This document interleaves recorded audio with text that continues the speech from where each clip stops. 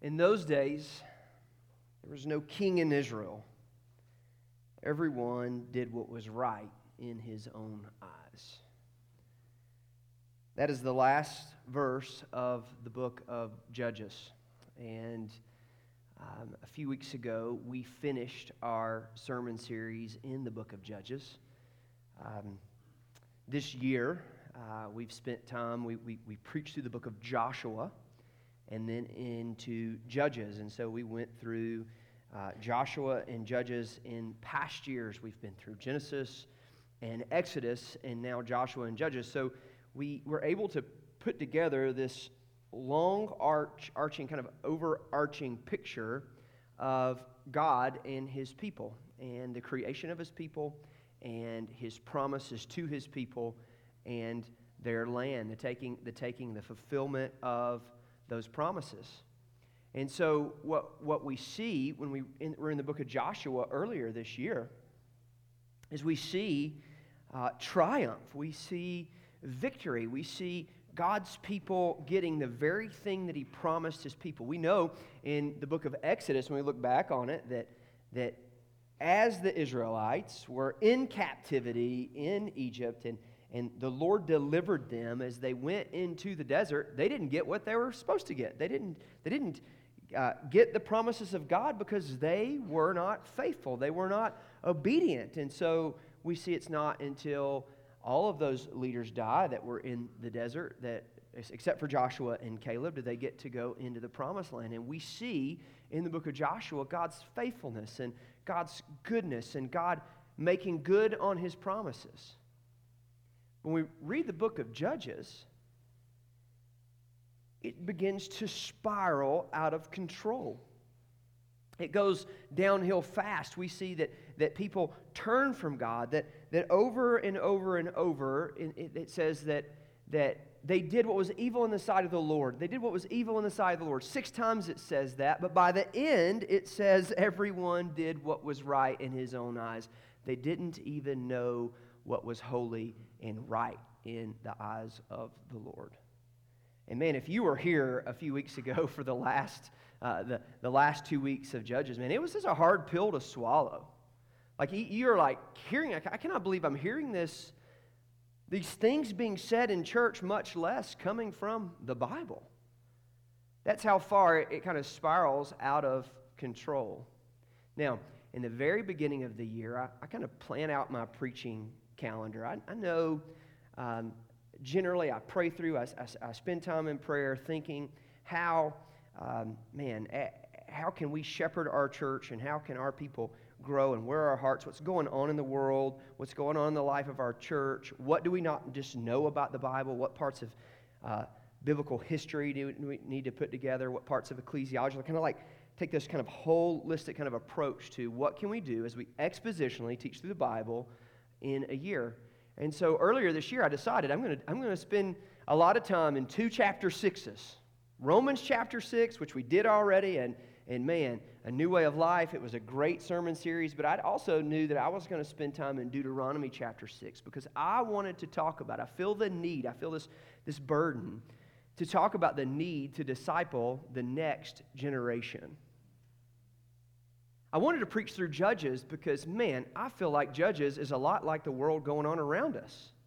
Here's what I didn't put together at the beginning of the year.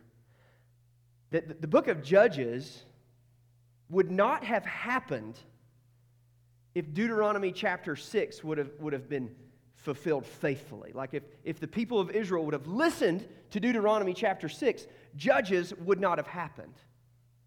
And so as we come to Deuteronomy chapter 6 today, it's like coming out of Judges and seeing like, oh man, look back at this warning. And for us as New Testament believers, this is very much for us going, okay, how do we not make the same mistakes that they made, that the Israelites made? In the beginning of the book of Judges, I mentioned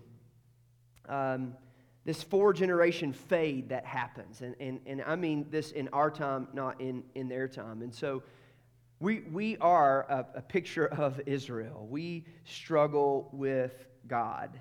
And as I want to talk about discipling the next generation and looking and discipling our children, just as the Israelites faded from Joshua to the end of Judges, so it often happens in Christian homes. Shane Pruitt has put this out there, the 4-generation fade that happens in Christian homes. Here's what happens. Parents don't make church a high priority for their kids.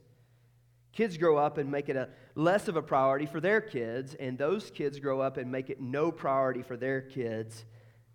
Those kids grow up with no concept of God.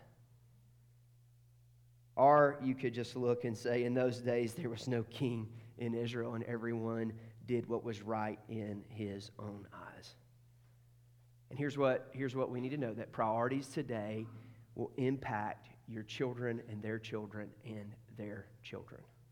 Now here's my big truth as we begin wading into Deuteronomy chapter 6. God is good and keeps all his promises. He alone is worthy of our love and obedience. Like, that's what I want you to walk away with from today. That's what I want you to look at God's word and see today, is that God is good.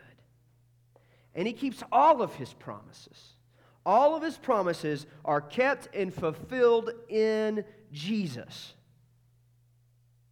And he alone is worthy of our love and our obedience. He alone, no one else, no other thing, no other worldly thing, no other false god, no other false god made in a graven image is worthy of our love and obedience.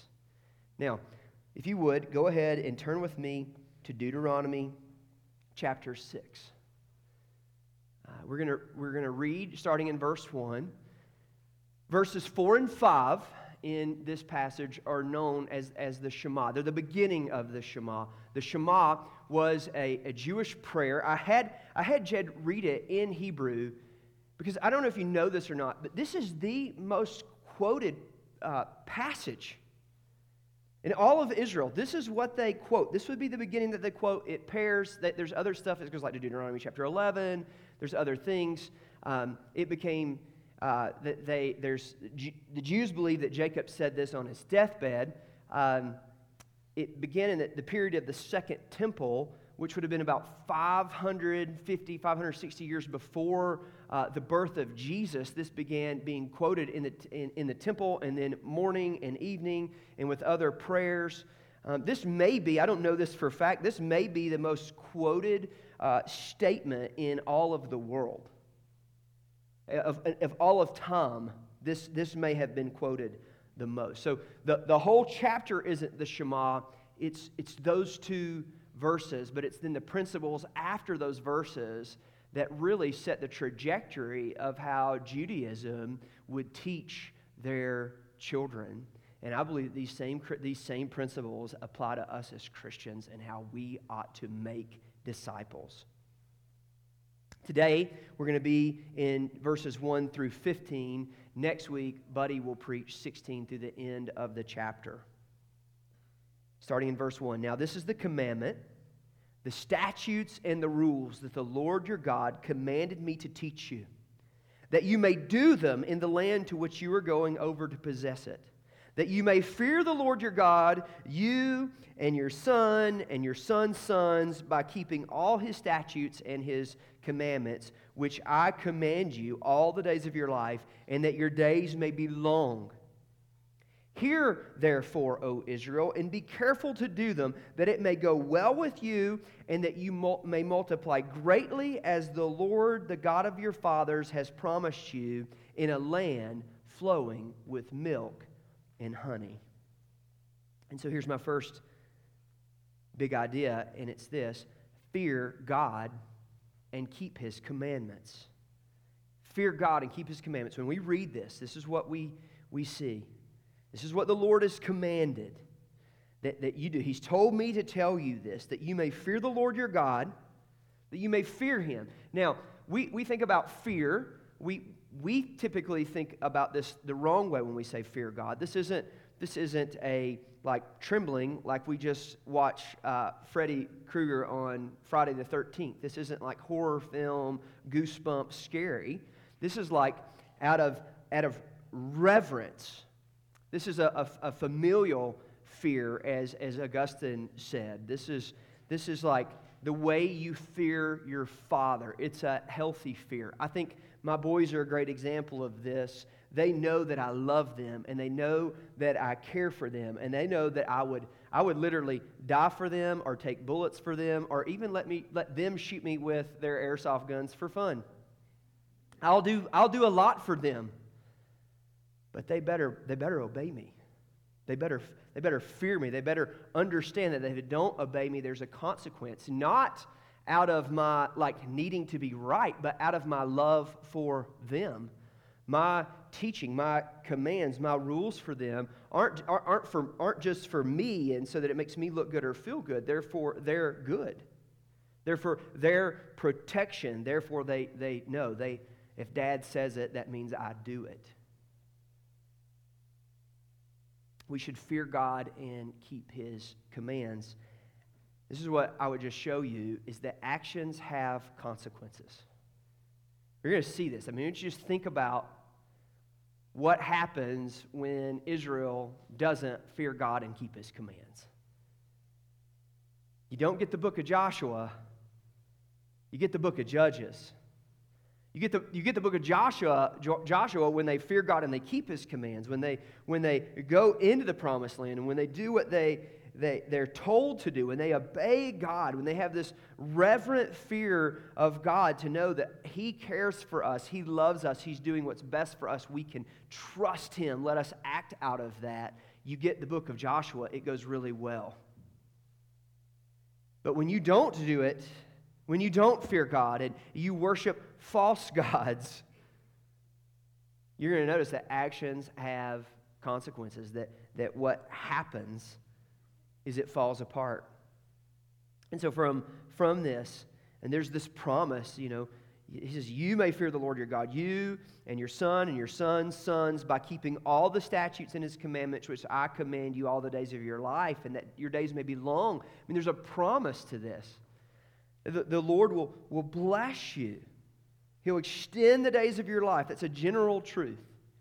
Hear therefore, O Israel, and be careful to do them, that it may go well with you, and that you may multiply greatly as the Lord, the God of your fathers, has promised you in the land flowing with milk and honey. That's the promised land. And so His promise to Israel is, if you obey me, if you fear me, and you keep my commandments, it will go well with you. And what we see in the Bible is that when they do it, it goes well, and when they don't do it, it is a dumpster fire. Now, verse 4, this is the Shema. This is what Jed read. This is what he started reading in Hebrew. Hear, O Israel, the Lord our God, the Lord is one. You shall love the Lord your God with all your heart, and with all your soul, and with all your might. Here's my big idea. This is pretty simple. There's only one God. Love Him more than anything, more than you love anything else. There's only one God. There's not multiple gods. There's not a plurality of gods. This is what we see being the problem in the book of Judges, isn't it? That in the book of Judges, what did they do?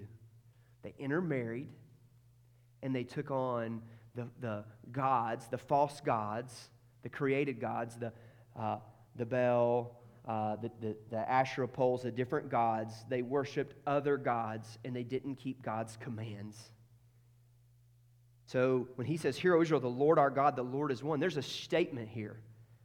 It's saying He is God, and He is God alone. They're saying this is one God. There's not a multitude of gods.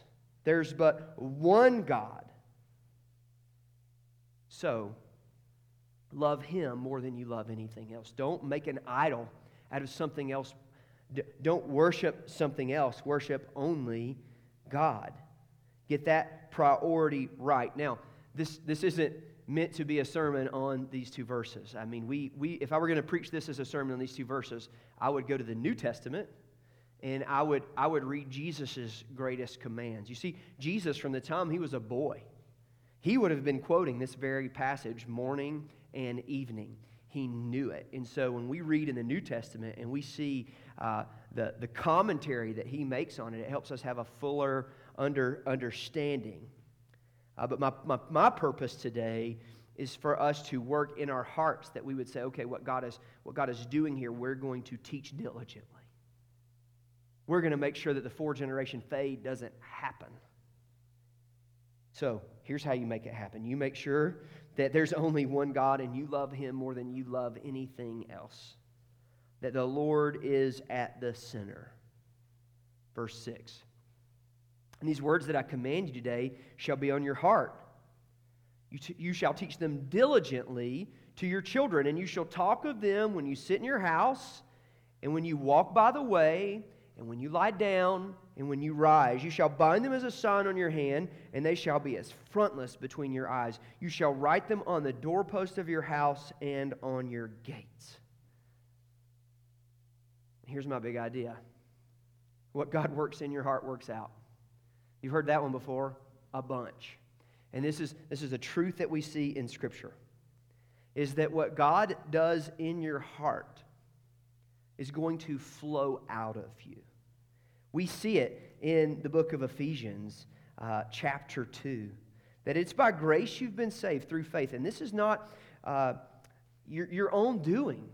This isn't your own works. This is a gift of God. It's not by works, so that no man should boast. But here's the part of Ephesians chapter 2 where this flows out of. Verse 10. For we are His workmanship, created in Christ Jesus for good works, which God prepared beforehand that we should walk in them. That our actions don't save us.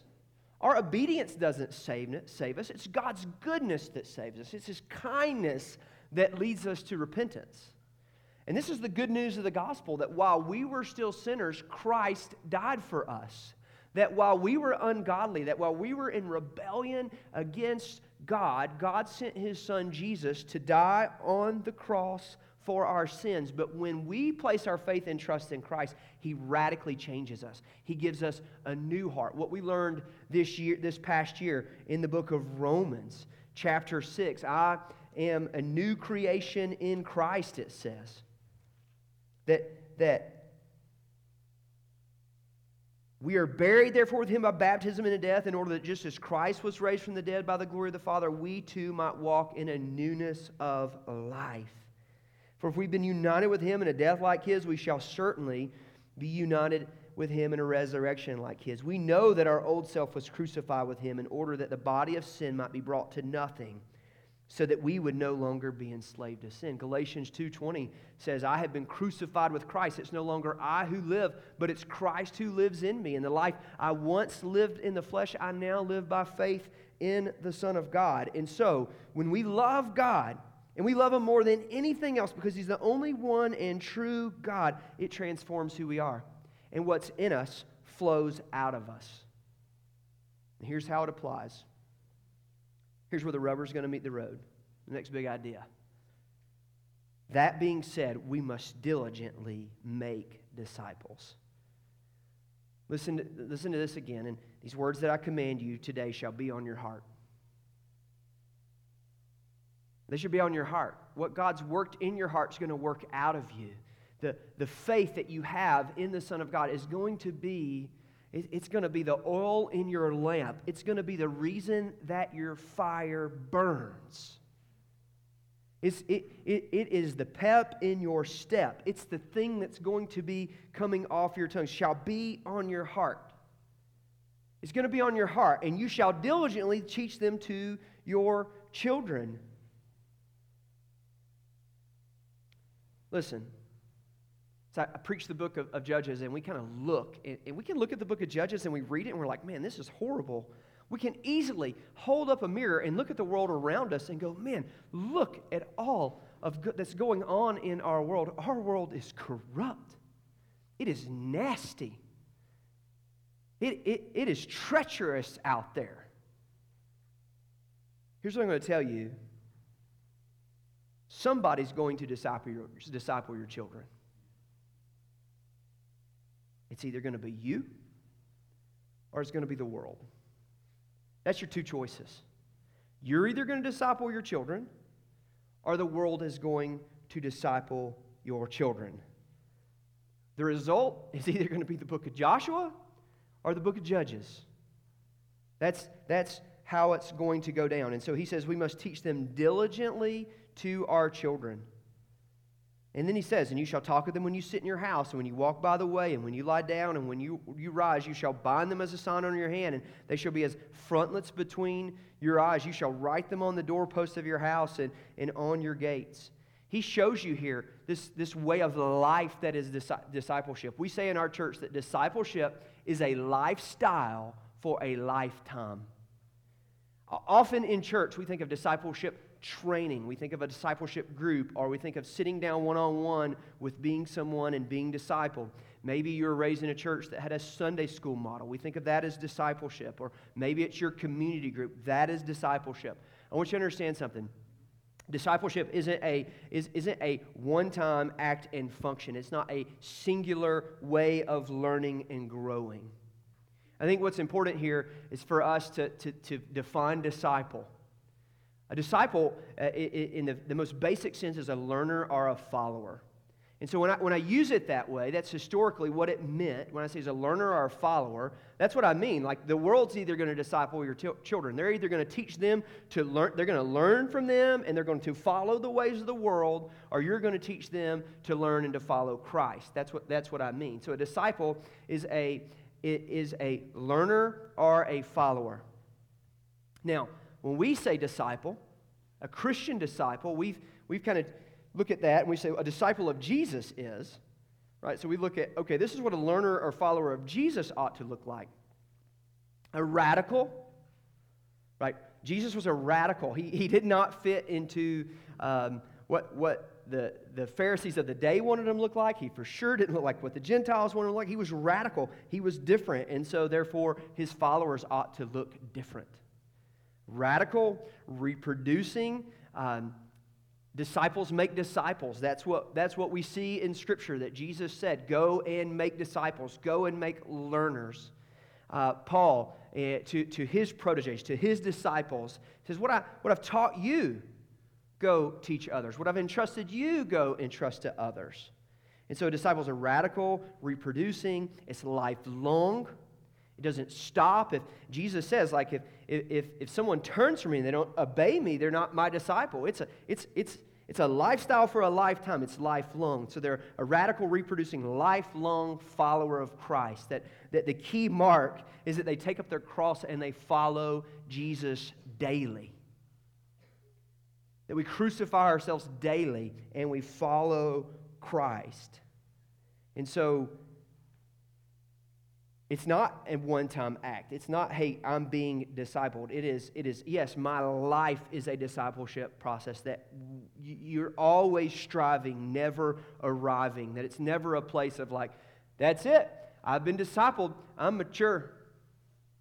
I got it all figured out. No, you never arrive there. Discipleship is a lifestyle for a lifetime. We see here, with the way that he says it, it's formal and informal. Listen, this is what we know. The Israelites, especially after the Second Temple period, even to today, are far more disciplined in their learning of the Scriptures, particularly those that would like end up, if you think in Jesus' time, be the Pharisees. Right? It was formal training. They went to the temple from the time that they were young and they were taught. There's a formal training. But you also see that it's informal. When you sit down and when you rise, when you walk by the way, that you would bind it, that you would put it here, that you would put it there. I've been in some of y'all's houses. Some of y'all do pretty good with that. Y'all got little signs here and signs there. You get it on the doorpost when you walk in. That's pretty cool. Man, it was glad Hobby Lobby's a Christian company. Makes it easy, doesn't it? They read Deuteronomy chapter 6. There's a formal and an informal. So the discipleship of my boys isn't just me bringing them to church. Now, they're going to leave and they're going to go to their respective classes after this, and I know that their teachers are going to contribute to their discipleship process, and I'm thankful for them. I'm very thankful that Garrett Kirchner, that God has graciously put him in my church, that he can invest in my son John Owen. I'm thankful that he gets to disciple him. But I'm not counting on just Garrett to do that. That it's, man, Garrett, that's your job. You disciple my kid, and if he turns out bad, it's your fault, bro. Blaming you. It's not how it works. It's not. And man, hasn't the church been guilty of that? It was like, back in the 80s, it was like, boom, we got this cool thing called a youth pastor. I don't have to deal with my kids anymore. And that turned out real well, didn't it? No, it turned out horribly. So, it's not just his job, it's my job. It's not just in my formal training. So much we think about family worship time, or like, okay, I'll talk about our family discipleship plan in our church in a minute, that, okay, we've got to do this thing weekly and it becomes a task or a burden. No, it's way more than that. It's when life happens that you teach your kids to look at God, to see God's glory, to see God's majesty. Yes, we want to be systematic in how we teach our children. Yes, we want to have an approach. We want to have a holistic approach. But I want you to understand, when your son or daughter gets their heart ripped out and stomped on over a girl or a boy and they're crying, like, that's the perfect time to show them Jesus. Right? When they're struggling with perfectionism because they're working on their grades and they've made a bad grade, or the opposite is true, and like they don't want to give any effort to school, it's the perfect time to show them why we apply ourselves, why we study, why we learn, and how it can be used for God's glory. When your mother or father dies, or a family member dies, and your family is mourning and they're hurting, it's a time to show them Jesus. When they see a tragedy unfold, it's a time to show them Jesus. When the good things happen in life and we experience the blessings of the Lord and we see the Lord's hands favor in our lives, it's the time to show them Jesus. It's formal and informal. It's there's intentional things that I do. Last year, I told you, our discipleship rhythm last year was that on our way to school, we listened to the New Testament. It's what we did. We listened to the whole New Testament and actually started over. And so we used, help me out, streetlights, thank you. We used streetlights, and we'd play streetlights off Spotify, and over the course of the year, we listened to it, and we would talk about it, and that's what we do on the way to school. There's been different rhythms. There's been scripture memory rhythms in our lives. There's been different things over time. That's intentional. It's intentionality that matters. It's diligence. We must be diligent. I'd point out that we're diligent in other things. Like, we're going to make sure our kid knows how to field a ball. We're going to make sure our kid knows the right chords on the piano. We're going to make sure that they're well-rounded, that they're in the right clubs. We're going to make sure that their college resumes look good, aren't we? We're going to make sure that ACT or SAT score is good. If it's not good, you need to talk to Buddy. He's got a product that can help you with that, helps you out. He can make those ACT scores go up, I'm telling you. It's really, actually talk to Brooke. There, I got a shot in. We're diligent about other things, aren't we? But so often we're not diligent about passing on the faith. It's got to be intentional, but it also has to be unintentional. And here's what I mean by that. So you're like, hey, you're passing on the faith has to be unintentional. That's right. It does. I was discipled. My father was not a believer. He was not. I was discipled by a man named Harris Presley. And Harris has no children. Harris just faithful. Just faithful. And he just showed up in my life. Now, I believe that was intentional. But there were times when it was unintentional. There were times when I ran into I would run into him at Bailey's. That was the gas station up the dirt road. Well, actually, it wasn't a dirt road. It might as well have been dirt. That was the gas station. I'd run into him. I'm pretty sure he wasn't stalking me. Right? But when he saw me, guess what? He'd put his arm around me. Hey, Zach, how you doing? He offered me a job. I was in 7th grade, and he offered me a job. And so I'd get off the school bus, and I would ride my motorcycle to his house illegally, I might add, on the road, no helmet. It's crazy, stupid. Don't do that kind of thing, kids. And I would go sand furniture. And he would give me the worst jobs. He had a furniture shop, and I would shovel shavings. Boy, that could have come out bad. And I'd shovel shavings, and I'd do different things, and he'd listen to Adrian Rogers. And if he was listening to Adrian Rogers, I was listening to Adrian Rogers, right? He listened to Christian music, and I was listening to Christian music. We'd get in the car, and he would just do things that were in his life because he loved the Lord. With all his heart, all his soul, all his mind, it could not help but flow out of him. And it flowing out of him could not help but have an impact on me. I'm telling you, there were things in his life, because he loved the Lord, impacted me. Not because he was like super intentional with everything he did. He's a man. No man is ever super intentional with everything they do, right? It just would flow out of him. And so, you know what? It ended up that he did disciple me formally. One, because he ended up at our church being the youth leader. This was after I was there. When I was in his group, yeah, he did it. But when I was working in his shop, I'd come in with my head hung low, and he'd say, "What's wrong, son?" And we'd talk about it, and he'd help me process it with a biblical worldview. When things would happen, he'd be there. It would flow out of him. Now, at our church, we use something called the Family Discipleship Plan. If you were here last week, you heard Gene Mermiliod preach. Gene is from Tri-Cities. You know that Tri-Cities is one of our partners. This is a curriculum that they produced. Now, they produced it. My wife wrote it for them, and so in partnership, they produced the Family Discipleship Plan. But it is a training guide. It is a discipleship tool. And it is, I say this with a ton of bias. It's excellent, all right? But I think the reality is it's excellent. I think if you were to go to Tri-Cities and you were to walk in their student ministry and you were to walk up to their juniors and seniors as parents of young children, and you would watch their juniors and seniors, you would say, "I want my kid to turn out like that." I believe that you would. I believe that you could, like, the proof is in the pudding. You can see what happens with discipleship.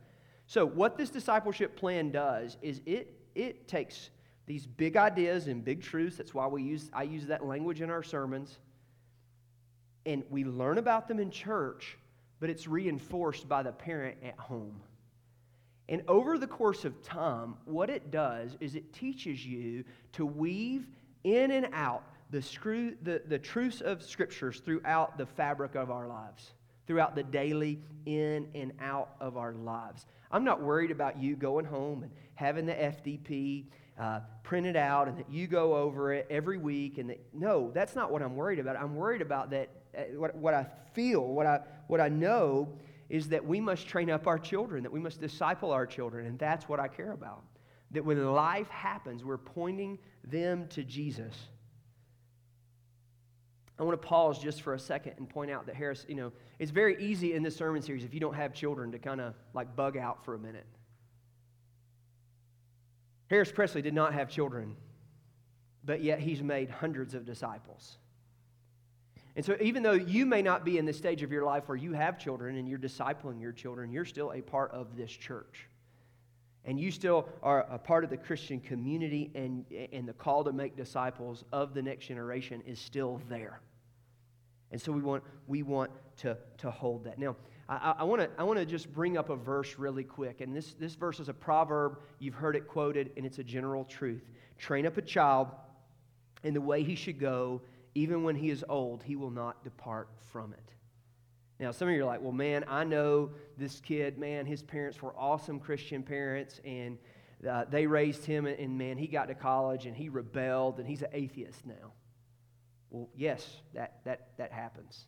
Well, I know this person who, man, they're the best Christian you've ever met. They love the Lord, and their parents were horrible, and they didn't get saved until college. Yep, that happens. That happens too, right?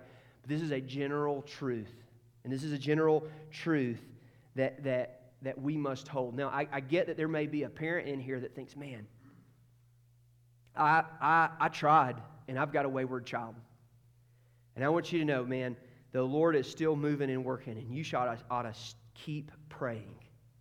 You need to keep praying for that child. Let your church body pray with your child. There's other parents in the room that are like, man, I got this thing in the bag, man. We're training up our child so good. That kid, when they're older, it's going to go so well. Don't do that either. Don't do that either.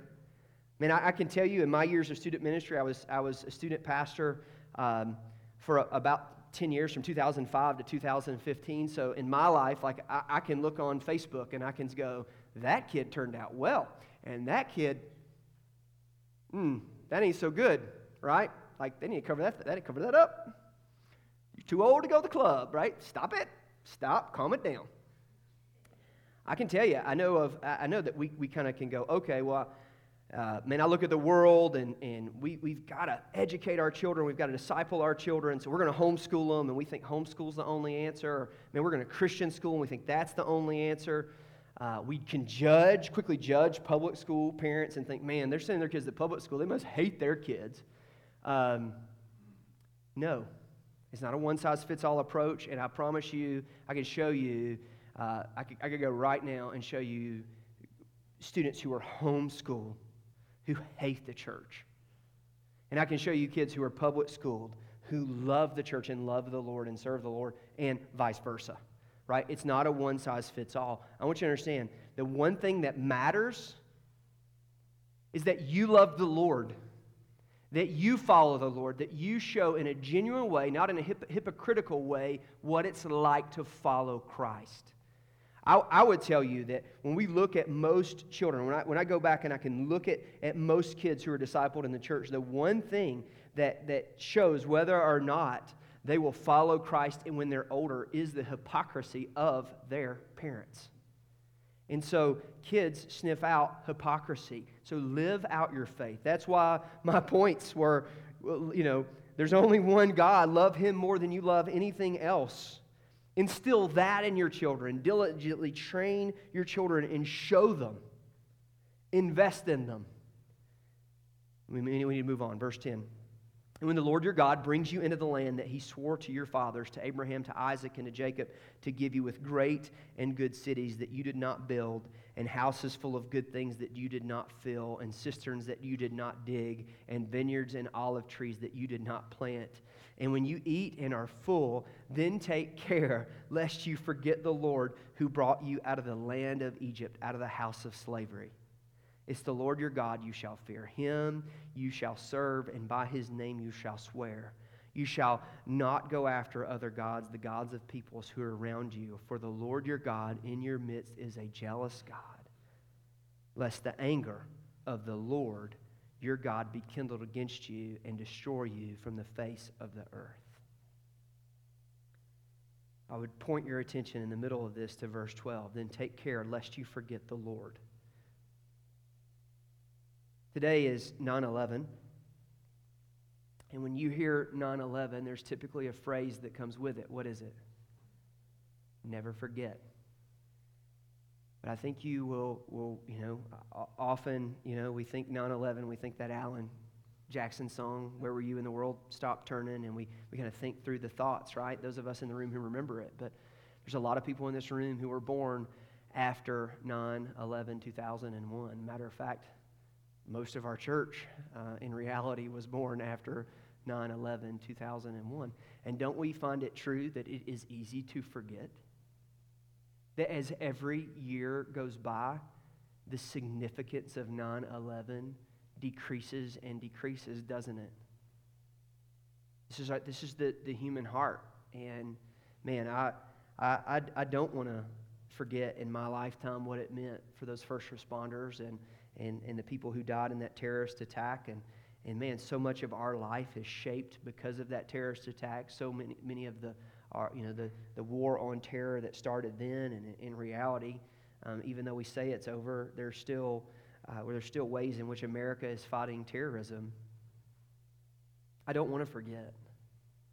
But way more than that, I don't want to forget what the Lord has done for me, what the Lord is doing, the goodness of the Lord. And you see in this passage, like, this is a reminder, hey, I made these promises, and I'm going to fulfill them. And after we read the book of Joshua, we go back, yes, God made good on His promises. It's Israel that wasn't faithful. It's Israel that lost faith. God didn't lose faith in humanity. God didn't stop being merciful or gracious. God was just and steadfast and immovable. And He did what He said He was going to do. By His purposed will and by His passive will, by His active will and by the things in which He said, no, you want that? I'm going to let that happen. You want a king? Here He is.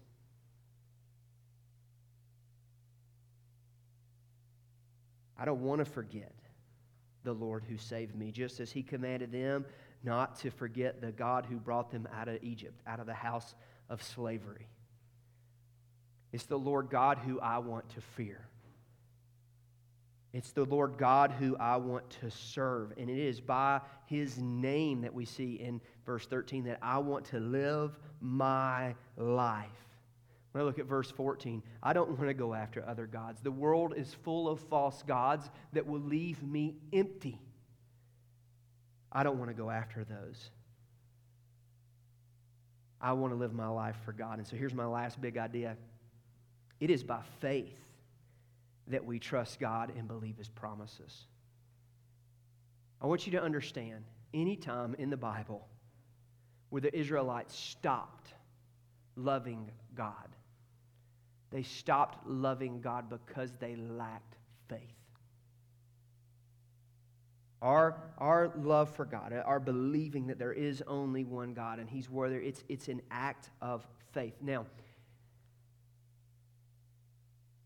in Hebrew, when it says, "Hear, O Israel," what it's saying isn't just hear. It isn't saying just listen. It's saying listen and obey.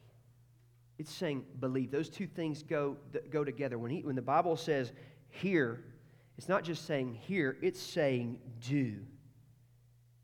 And for us, it's not just that we have faith, it's that we trust. And when we have trust, we act. And so it is by faith that we trust God and believe His promises. This is my appeal to you, church. For us not to have what happened in the book of Joshua, but to disciple our children, to raise our children in the fear and the admonition of the Lord, to raise our children, to disciple the next generation that they would follow God even better than we have. That we would be a church that's obedient to Jesus and His Great Commission. That we would take the gospel to all nations, making disciples and baptizing in the name of the Father, the Son, and the Holy Spirit. Here's the truth. We can believe God's promises because He was raised from the dead. Because He proved that He was Lord when He was raised from the dead. The Lord's Supper, which we're going to take today, this is how we're going to respond, is a promise that was made to us.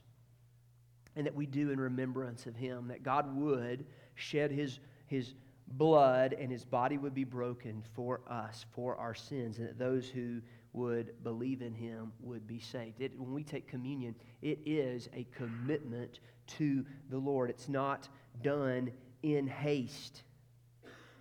It's not done as tradition. It's done out of obedience to Him. It's saying, no, we're going to follow Christ.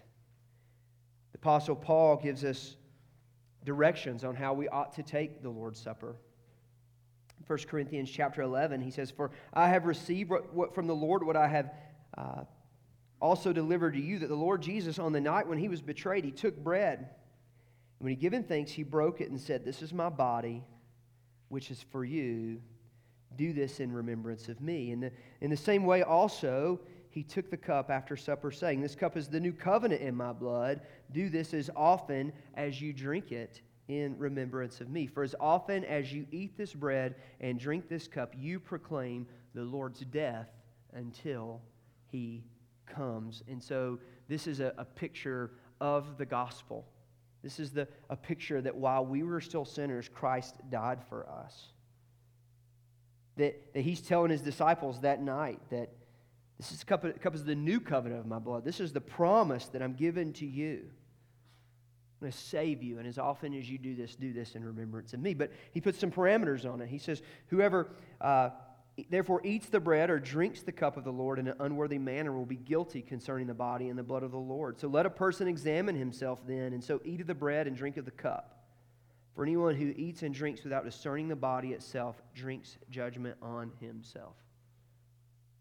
And so today, as we take communion, we must do so in a worthy manner. Communion is for the believer. It's for a person who's confessed Christ as Lord. And so today, if you're not a believer, if you're here and you'd say, no, I don't believe, man, there's no need to don't feel any pressure. No one's watching to see who takes communion or who doesn't take communion. I promise you that. We're literally doing a ceremony. This some people the world might look at it as a ritual, but to us it's a confession of our faith that says the Lord died for us, and we're eating of his body and drinking of his blood. It's kind of weird. So today, if you confess Christ, that is for you. It also says if there's unrepentant sin in your life, that this is a time to look at your life, to see what's going on in your life, and to repent of that. This is a call to repentance. Man, maybe today you're convicted that, man, as a parent or as a Christian, I've not been faithful. I love things more than I love the Lord. I love this sin more than I love the Lord. Today's the day to repent of that and to put God first. And if you're unwilling to do that, if you're unwilling to repent, don't take communion. I'm going to ask the band to come back up and to lead us as we take communion. We're going to sing a song, Promises, that shows us that God is faithful through the ages, that we can love him, that we can trust him, and that we can obey him. And so let us be diligent in it. So Father, we come to you today, Lord, asking you to move and work in our lives. Lord, as we take communion today, Lord, would you be glorified? God, we want to pray specifically for the next generations in our church, Lord, that we would be faithful to make disciples. Lord, that when we are hypocrites, that we'd own it, that when we sin, we would repent, that we would live out our repentance before our children, that we would be honest to them, God, that we would be faithful in teaching them, faithful, diligent to show them your ways and to teach them how to follow you. Lord, move and work in the next generation. In the next generation of our church, God, would you raise up mighty warriors for your gospel? Lord, from our children, would you take them and raise up church planters? Would you take and raise up from them missionaries that would move to the utter ends, to the furthest ends of the earth, to the most hardest to reach, the places where your name is the most unknown, God, to make your name famous? Lord, you raise up from us faithful Christians who enter into public workplaces and public colleges and the sphere of the world and are faithful, who don't quickly fall away to the things of the world, who don't quickly take on false gods that turn from the ways of the world. Would you raise up from us? Would you keep them? Would you protect them? But would you use them for your glory and your honor? And so, Father, would you move and work in us today? In Jesus' name, amen. As we stand and sing, as you feel led, remember there's no pressure to take communion, but as you feel led, as you've prayed, come up, take communion.